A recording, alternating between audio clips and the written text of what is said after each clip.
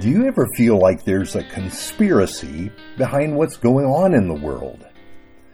I remember in college I had a professor that taught this conspiratorial view of history. Now this is Wednesday, April 12th, and we've been talking post-Easter about the resurrection, what God is doing in the world.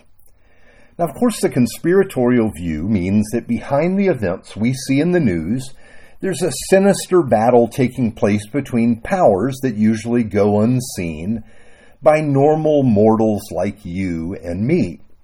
Now, these are political alliances guided by some of the world's wealthiest families. Now, that professor may have a point, although he seemed a little paranoid for my taste. Now, actually, what Scripture teaches is that there is a battle in the heavens. Satan, the divider and deceiver, has mustered his forces to oppose the Lord. And of course, he can't oppose God head on. So instead, he pursues his creatures, people like you and me. His most effective weapon is his native language, which is lies. And here's our text for today, Colossians 2, verse 14 to 15.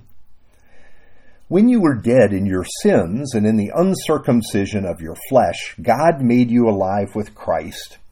He forgave us all our sins, having canceled the charge of our legal indebtedness, which stood against us and condemned us. He has taken it away, nailing it to the cross.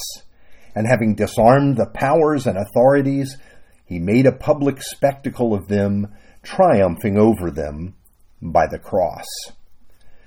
Now, this text explains how Jesus liberated us from sin and death. And the way he explains it, this is the Apostle Paul, we were living in death.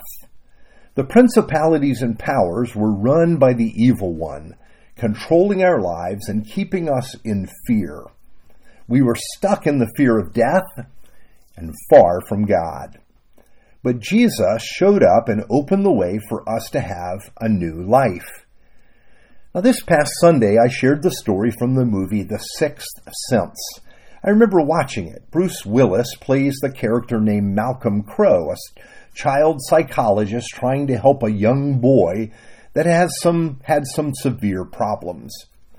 It's not until you get to the end of the movie that the truth is revealed. Malcolm Crowe has been dead the whole time. He's been dead through the entire movie. And your mind races to put the pieces together. How did you miss this? And as you reinterpret the story through this new truth, all the pieces of the puzzle come together and they make complete sense. That one revelation changes everything and also makes sense of everything else at the same time.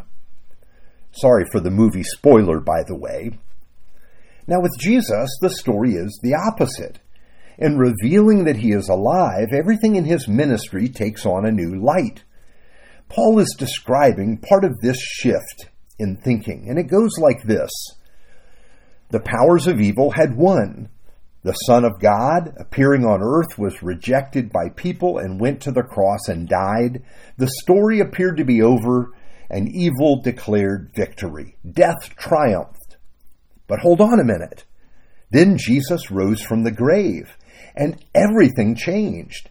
Even the horrific death of the cross now comes into a new light. There where death won, instead that is where it lost. There where evil won the day, it became the place where evil was defeated, and Satan was put in his place. Paul says that in the process, the authorities and powers, those unseen forces that move our world, were shown to be weak, a laughingstock actually. Jesus made a joke of them by defeating them in his death at the cross. Okay, there's so much to unpack here. But maybe the place to start is with that wording, the powers and authorities. What Paul is saying is that behind much that happens in our world are spiritual powers. Haven't you ever wondered that? Why do people in our world often just seem to be going the same direction toward dark and evil ends? What is moving them? At times it feels like the very air we breathe has been tainted, and so we end up going a direction that produces division and conflict. Again, this is not conspiracy paranoia, but a description of the spiritual battle for our world going on behind the scenes.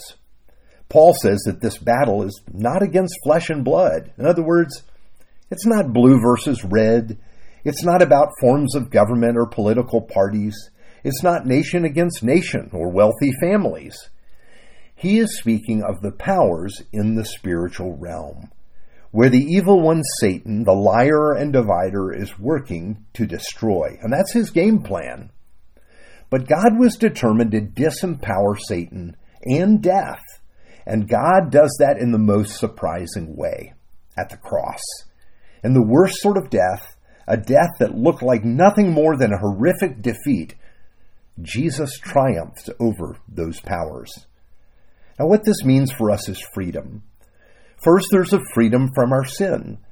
Jesus has removed our sin from us by nailing it to the cross. It died with him. This means that we can come freely to God with confidence.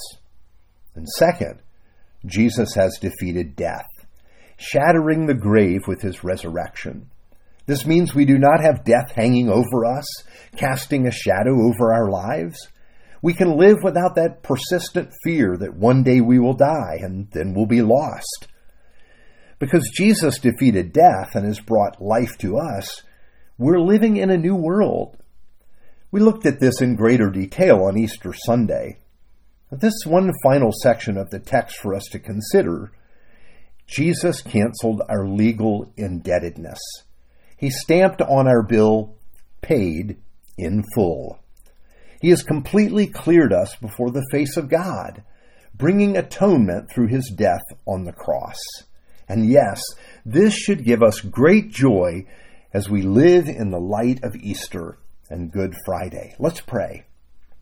Faithful Father, often our world seems entranced by evil and drawn to it as a moth to the flame. The underlying power is so persuasive. Teach us not to be afraid and to trust that you have good things planned for us. Thank you for the freedom we have in Jesus. Teach us how to live as free men and women to the praise of your name. Amen.